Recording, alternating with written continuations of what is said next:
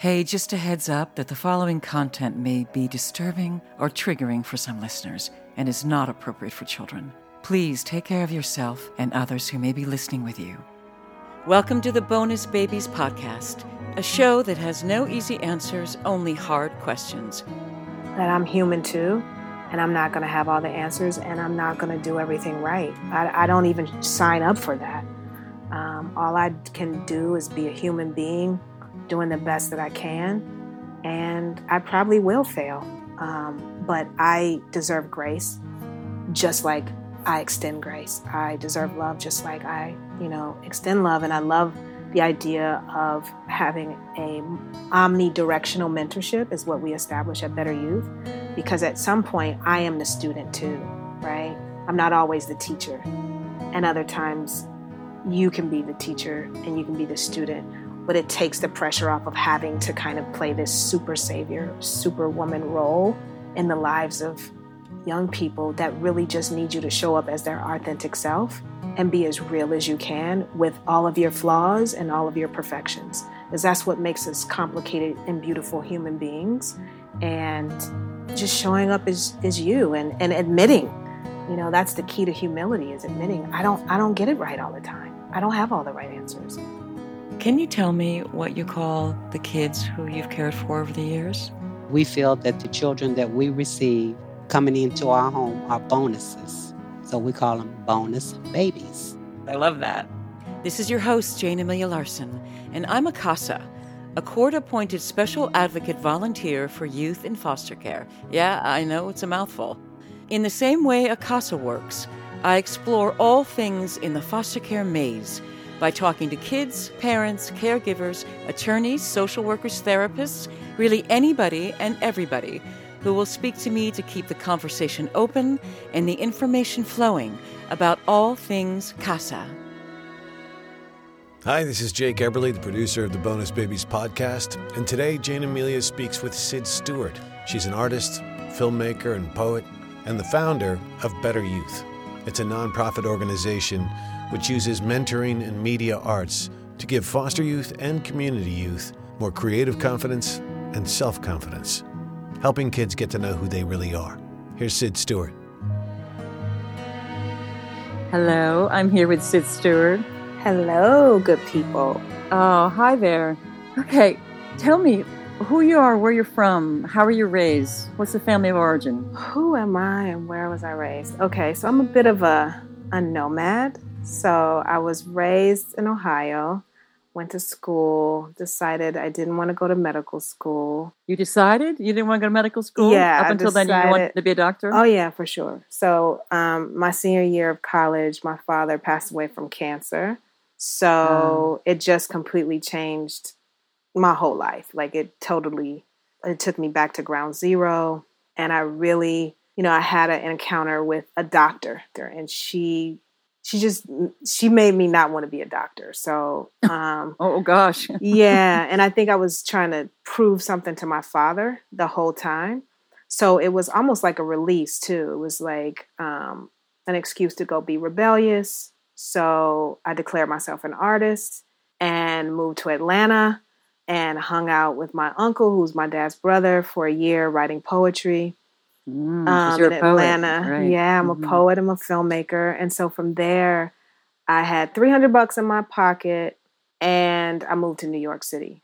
And, really? Wow. Yeah, I moved to New York City, which I would never do that again with $300. But I ended up securing an apartment. I had left my checkbook back in Atlanta, but I convinced this woman that I was a hard worker and that I would, do everything I could do to pay my rent. So I got a job at Macy's. And I never looked back. And so I got involved in like theater and writing and acting. And that was like my form of therapy. It was art therapy. And and just got involved in community organizations, processing my grief, and completely disoriented in the world. And at the time I was like kind of estranged from my mother too. So we have a very strained relationship. And so I really felt lost. And the only thing that grounded me was art, was writing and acting and theater and finding my center in the world through art. Yeah, it's amazing how art can do that. I feel that way very much as well. definitely. And then what led you to start working with kids? Well, in New York as an artist, I had a friend who was like, you'd be good working with kids. I was like, I don't even like kids. Like, what are you talking about? Like, I don't even like kids. And he's like, no, I think you'd be good at it. And I thought he was just like, no. And then I needed a job. I think in New York, I still wanted to audition. And, it's common knowledge that, going to work with kids is like an easy job, kind of whatever. So I'm like, okay, yeah, I need a job to give me some money, a real easy job. So I applied to work in the projects of Harlem in New York, teaching poetry through the New York Housing Authority. And I worked in like 2 different housing complexes. And that also completely changed my life. I found a form of giving back out of whatever I had. Kids don't have that many expectations. They just expect you to show up. And that's all I could do. But when I showed up, all I had to give was me. And that was enough. That's a lot, actually. Yeah, it was enough. And I remember these kids, they were like rowdy. They weren't into poetry. So I connected poetry and hip hop and, spoke their language. And there would be days I couldn't make it sometimes. So I'd have a sub.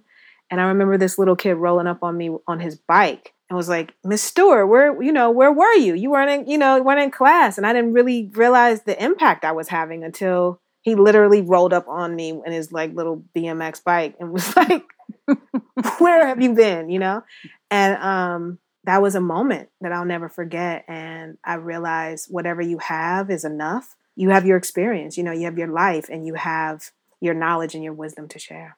Right. So that led to you founding Better Youth? Yeah. That did. So I was in the basement of my church and I wanted to give back. And I just felt like we were just doing kind of these superficial things in the community, not really making a difference in this particular church. And I just got together with some of my friends and we went to the Ronald McDonald House because my father had passed away from cancer. And so I got together with some artist friends that were musicians, that were poets, and reached out and just said, hey, I'm starting this organization and we just want to come and give back whatever we have. And that led to a, multi-year partnership with the Ronald McDonald House. And we do these monthly engagements. And then I think through that, I healed to a certain degree. That was the only thing I could focus on. But I did start Better Youth that way. And at that same time, did it help you heal things with your mother or no? Not really. I think writing really helped me to do that, and therapy. Long years of therapy. Yeah, so not quite. I had this kind of disjointed relationship with her, a lot of resentment for her being kind of absent, or as I perceived, absent in my life. My mom had a lot of mental health issues growing up, which I just didn't understand. I didn't understand her journey of what it took to kind of be a single mom. Even though I had a great relationship with my father, they didn't, they just didn't gel. So I was bouncing back and forth between 2 households. And I could probably just blame my mother, because that's the easiest thing to do. So I really didn't respect her journey at the time until I was much older and could understand, being on my own, what it takes to be a parent. Mm-hmm. And then you were called deeper into it, you said. Mm-hmm. So what does that mean? So when I got to Los Angeles, I was still pursuing, my career in the land of make-believe, as we call Hollywood. And again, what'll be great? Getting a cushy job, and an after-school program. Yeah, great. I have my mornings free. And so I ended up working for an agency that sent me to, quote unquote, like the worst school that they had, right? And so I'm the new kid on the block, not from LA. And so they sent me to Jordan High School in Watts. Nobody wanted to go to the school. They wanted to go to all the other schools. There wasn't a history of after-school programming there. And so, yeah, I quote unquote got stuck with Jordan. But what they didn't know, it was a blessing. So they actually blessed me in sending me there because I met John A. Rivers there. I met Raquel Wilson there. And I've known these kids for over, 12 years. And so, yeah, I started working for LAUSD's Beyond the Bell program and got pulled in because I felt that there was a need that wasn't being filled. They had all these great programs but the kids, particularly foster youth, needed consistency in programs, and also adults that just were around longer than like, a semester or a quarter for a program. Yeah, so mentorship. I felt like, particularly foster youth, they needed mentorship. And so I formed my own organization to provide that. Right. So did you have this dream like, I'm just going to do this and I'm going to build it from the ground up on your own, get other people involved, or what? Yeah, at first, I just had this crazy dream like, I'm going to just do this. But Better Youth has always been youth-centric. So all you need is like a group of kids in a room with like some pizza and a curriculum, if you really want to like break it down to, and then you build from there, obviously. But it's really about the kids, and providing something that's needed, something that attracts them and engages them in a place where they want to be. You meet them where they are. And at that time, all I had to give was art. I knew filmmaking, I knew writing, I knew that I had my experience and my connection to Hollywood and the creative economy. And I was smart, I could find curriculum that worked and build around it. And I could order Pizza Hut. And that's pretty much what I had. Right. So you discovered that the population you were serving in general was kids in care. Yes. Yes. At first we say, at-risk youth, vulnerable youth. But the youth that I was attracting were foster youth, still in care, who needed what I had to give.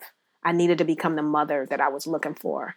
And what I had to give is what they needed. And it was like lock and key kind of relationship, which has lasted over 15 years.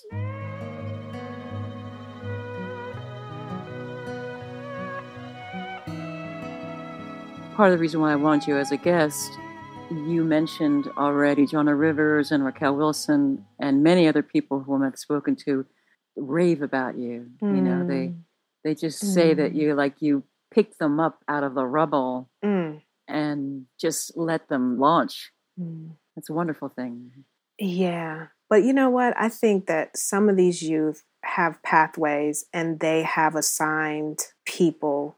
I believe strongly in God. And so I can't hide that in any interview that I have. But I think we're not meant to do life alone.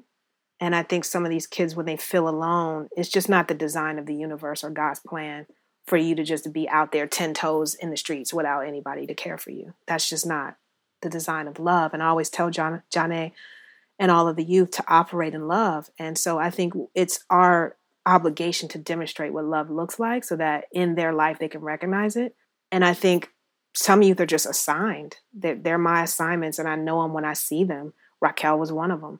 Janae was one of them. In fact, Janae, I used to hide from her. She was so motivated. I would hide around corners like, here comes that girl again. Janae is just on fire and so hungry for opportunity that's how we tell that. I tell that story all the time, but it was an opportunity that she wanted and she ended up getting it. She ended up going to Atlanta to spend time with Usher, and she was selected out of like 1,000 kids. It was like they picked 2 from Jordan and she was one of them. But every time I see a young person that is assigned to me, I know it. It's almost like a glow around them. That's like, oh, that's one of mine. Right. So this is not something you dreamt of when you were a kid or a teenager or even as a very young woman. No. But it became a calling. It is a calling. Yeah. And you actually mentioned a terrific phrase. You've turned purpose into passion. I have turned purpose into passion, because before my passion, I'm going to go be an actress. I'm going to go be a writer. I'm going to blow up in Hollywood, And that is my passion still. But I think if your dream, I think Ava DuVernay said, if your dream doesn't include other people or your passion, I'm paraphrasing, and it's not big enough, right? Like the door needs to be big enough for me to bring people through the door with me. At the ground level, Janae is a founding member of Better Youth. So is Raquel and Breon and Jeremy and Autumn, and Latrice. They've all been there and they contribute to Better Youth, right? It's got youth in its name because they're all contributing to the organization and how it serves them and how it serves other youth. Right. So what kind of programs do you have that are involved? Because I know you have quite a few. You also have Reel to Real that's associated with it. Yes. What are the kids going through? So we have our flagship program, which is called AIM and Inspire. So it's an acronym that stands for animation, interactive gaming, media, and new media. That's smart. Wow. Aim and Inspire. So we have a pre-apprenticeship program right now of 30 weeks of training, professional development, and workforce development. And it's deployed in 3 sessions. So career exploration, and then there's kind of like a production phase where they're working on a capstone project. And then there's post-production, exhibition, and distribution where they go around and they talk about their work. And so we build creative competence at the root of our work. And, addressing diversity, equity, inclusion in the creative economy, taking Black and brown children, particularly foster youth, and placing them in the positions of empowerment and leadership. I love that phrase, creative confidence, because a lot of times people have the creative impulse, the spur, the interest, but they don't have the confidence. Right. And that's all that it's about. Right, and you help them grow that by giving them skills and affirming what they're doing. Giving them skills and validating their voice. Validating. Right. So our key is validating. You can give a kid certificates, you can give them degrees, but they don't feel worthy inside. They don't feel validated that their voice has value. Then they grow up with all these accolades and never knowing who they truly are. So we trust them. We give them responsibilities. We hold them accountable. And we have high expectations for them. We trust them, right? We that's at the end of the day. We love them and we trust them. And we give them responsibilities that reflect that.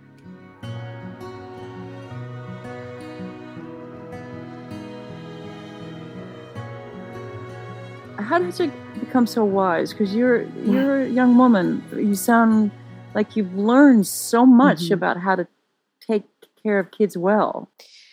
You know what?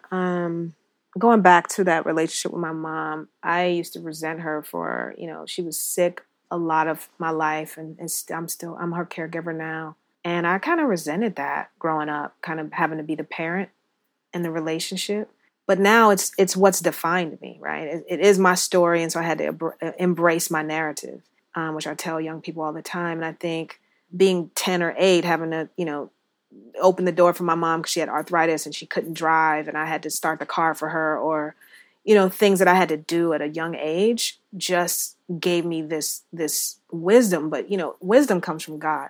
So again, I can't take credit for something that's a gift to me. And I think when you have a large responsibility over someone's life, when God puts you in charge of someone's life, he's going to give you the skills and attributes, right, as a steward, to make sure you have the wisdom and the information to be a good caregiver.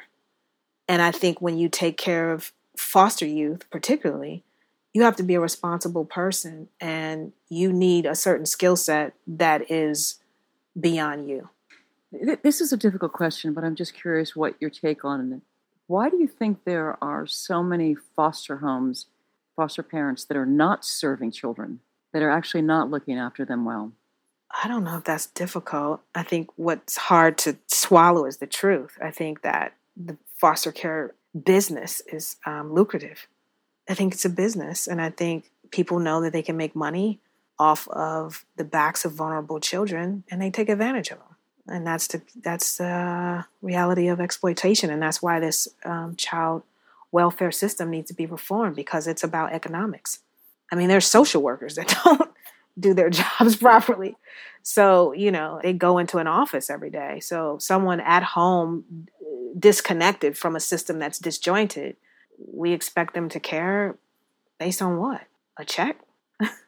I mean, I honestly think you should have a license to be able to even produce children. That's what my mom thinks, and she's a therapist. Now, she had 10 kids. She had no business having 10 kids, by the way. She says now after the fact that just like, why do you not need a license to have a kid, but you need a license to drive a car? To drive a car. Absolutely. But most of America would totally disagree with that. Oh, say it's your God-given right to have a child. It's your God-given right to be a mother and a father, right? There's a commandment that says honor your mother and father, but it also says parents, take care of your children. That's a commandment, right? So it's not a right for you to just recklessly go out here and destroy the lives of children. You have a responsibility for that. And that's a whole different subject, but it's criminal to a certain degree.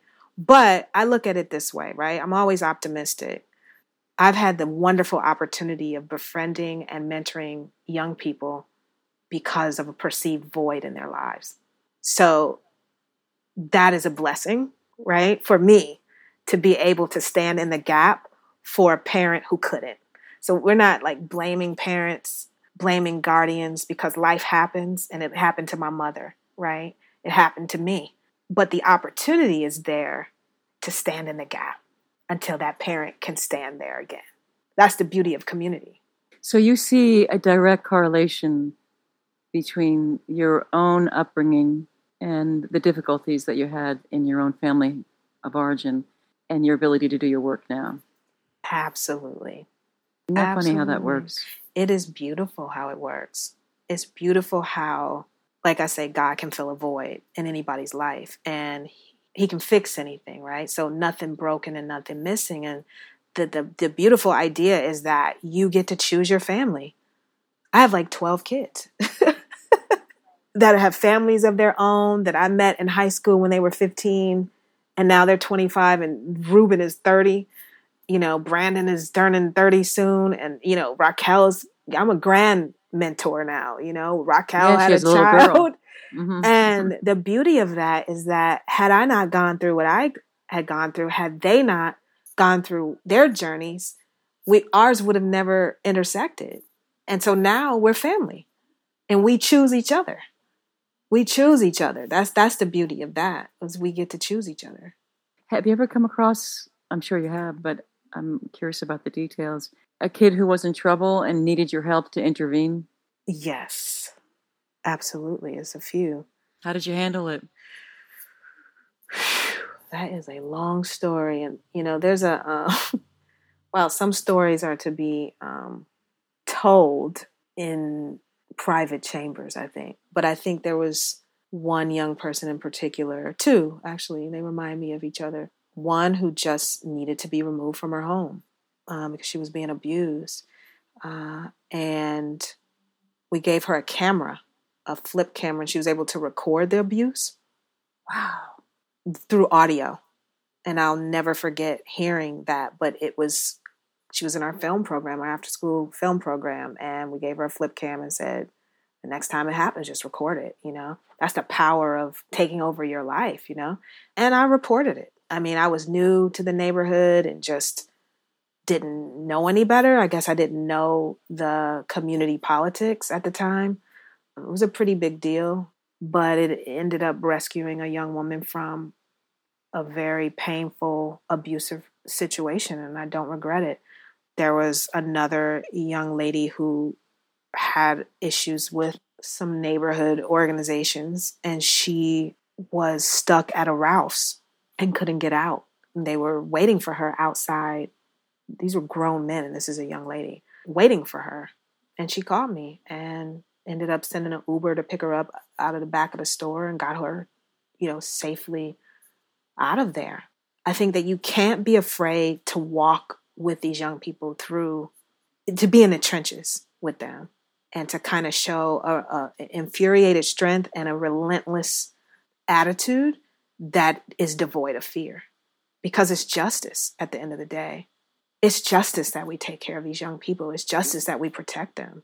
And when you walk with God, you shouldn't have a fear. It's like, that's my job, is protect her, and I don't care what happens. I'm going to report it and come for me. You know what I mean?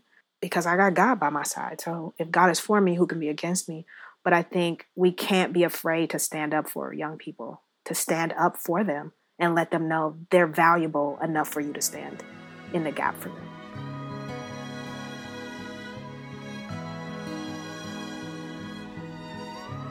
Yeah, so how long do you think you can continue to do this work? Is it going to be a forever thing? Yeah, this is a forever walk. This is absolutely yeah, we're just getting started. But I think it's, you know, and I'm growing deeper and deeper into it, you know, just taking baby steps and understanding my place in it all, and, you know, humbly being a member of this community that fights for children in the foster care system and youth impacted by the juvenile justice system. I'm just a humble person just to be in the room. You know, I'm not looking for a seat yet, at the table. I'm just happy to be in the room to listen to the people who are leading the charge, mainly the foster youth who are leading it, and being there as a support system for them, because the system needs to be reformed, and I just want to be on the team. Right. So how has it affected your personal life, like in terms of dating or love or relationships? Yeah. Because you're like on 24/7, it seems. You know what? I have a mentor, Harriet. Shout out to Harriet Zareski. Hey, Harriet. She's always like, do you have a succession plan? Are you going to always be executive director? Like, what's going on with your life? I use this work to inform what I write about. I have a television show, I'm Shopping Now. I love to write about young adult experiences. But yeah, I do think that there's balance. I need to find a little bit more balance. And ultimately, obviously, the person I marry is going to have a strong affinity toward this work because it is my life's purpose. And I don't see myself walking away from it, but I do need to find balance. Yeah, it would be nice to have a partner that supports you in what you're doing. It would be nice. Yeah. It would be nice. Yeah. One of the questions that they ask you when you're in the CASA interview is, what kind of support do you have at home? Because there are going to be days, hard days, when you come home and you will need support. And I was really lucky because the time that I became interested in becoming CASA, I had a really good guy who is there for me. And I don't think I could do it without that. Yeah, I have a strong support system. My sorority sisters, shout out to Delta Sigma Theta. My best friend, who was the former chair of my board, Camille, very good friend, Courtney, my very best friend, Larry, who lives in New York, who's known me since this started. I think, my friend Jade, I think it's important to have best friends around you that support the work. But I think an intimate relationship is just different. And I'm working on that. I am working on that. It took me a long time to find my guy, but I found him eventually. They used to call me the United Nations of dating. Oh. And but there's been a cease on that now. Right. That's good for you. Because I finally found the right guy. That's good for you. What about creatively? What do you think about? Oh, yeah. I intertwine my creative flow during the day. So I write in the morning, and then we do meetings, and we do program, and then we have labs. So we have our labs that run every day from 4 to 6. And so it's basically a writer's room, especially in a film and TV lab. So I use that time to go in and write. Like, I'm meeting Calvin tomorrow, who has this wonderful idea that he's working on. And him and I are linking up, and we're going to write. And so it's seamless, right? The work is just seamless because it's all love. I love working with young people and I love writing, and I've found a way to marry passion with purpose. So it's all seamless because it's like, hey, this is what life is as a creative. You have to learn how to balance. And, my mentee, Evelyn Rodriguez, she and I meet weekly too in the Writers Lab. So there's no line of demarcation, I think, when you're really doing what you love doing every single day, which to me is, being a teaching artist. That's really what it is. Is there a kid who you feel that you failed? There's probably a couple of them. I mean, because we're not perfect, right? We're not perfect. We're purposed. So I'm sure I failed every single one of them in some area or some degree. I mean, I think it would be quite arrogant to think that I served all of them 100%. So to be safe, I would say I probably have failed all of them, but I did my best. But if I think about someone that I've just outright failed, there is one, I think, that I may have failed completely. And you just didn't have the bandwidth or the insight or the... I didn't have the patience at that time to deal with his shenanigans, to be quite honest with you. I just had run out of patience for that level of foolery. And I probably should have had more at that time, but I didn't. And I think that's something I'll have to live with. But, I have a subset of youth I work with, and I call them Knucklehead Nation. Okay. So those are the kids that like just have to go around the mountain 3 or 4 times before they get it, right? Which is okay. But I think after a while, it's like, aren't you tired? And usually the knuckleheads graduate to become knowledgeable human beings, right? But some don't. That's reality too. Yeah, I know some don't. Mm-hmm. And that's true for all kids. Mm-hmm. I think it's particularly true for kids that have been in care. Mm-hmm. The trauma that they've experienced through their young life and adolescence often doesn't allow them to move as far as they should or could. Yeah, it doesn't allow them. That's true. And I think, but it's a choice sometimes too. Not all the time, but it's the choices we make. And I think for that particular young person, we had just reached the end of our journey together. And some relationships are a reason, season, and a lifetime. And I think it just was a season for us. And I've grown to accept that, that I'm human too. And I'm not going to have all the answers. And I'm not going to do everything right. I don't even sign up for that. All I can do is be a human being doing the best that I can. And I probably will fail. But I deserve grace, just like I extend grace. I deserve love, just like I, extend love. And I love the idea of having a omnidirectional mentorship is what we establish at Better Youth, because at some point I am the student too, right? I'm not always the teacher. And other times you can be the teacher and you can be the student, but it takes the pressure off of having to kind of play this super savior, superwoman role in the lives of young people that really just need you to show up as their authentic self and be as real as you can with all of your flaws and all of your perfections. Because that's what makes us complicated and beautiful human beings. And just showing up as you and admitting, that's the key to humility, is admitting I don't get it right all the time. I don't have all the right answers.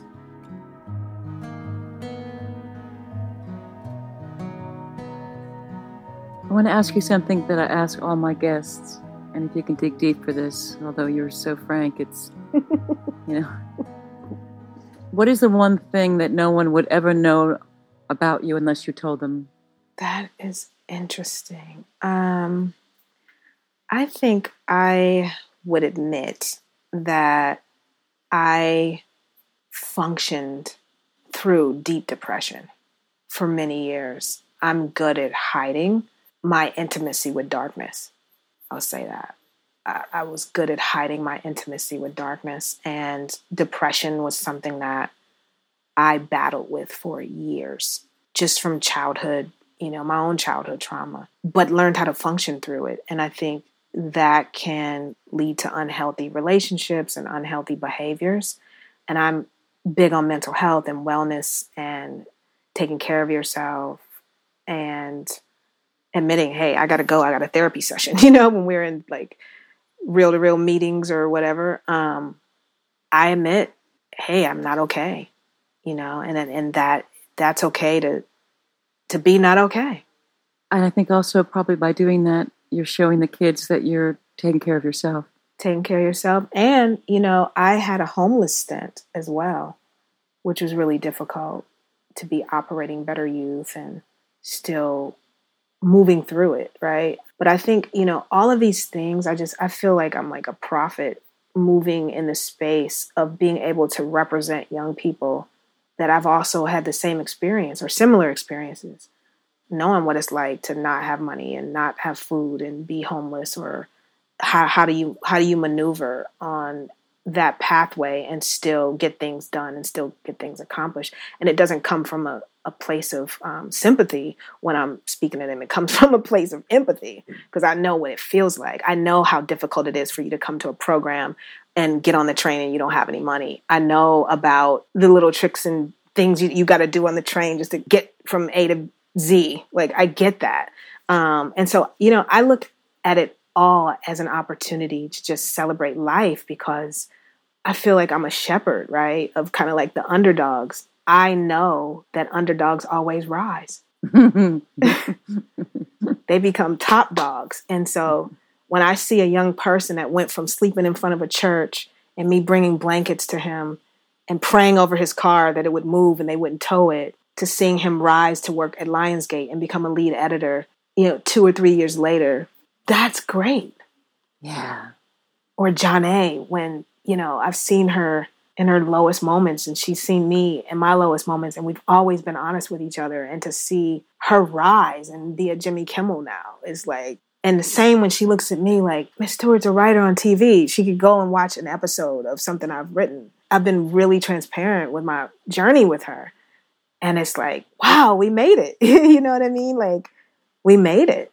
Thank you so much for talking to me today. You're just a firehouse.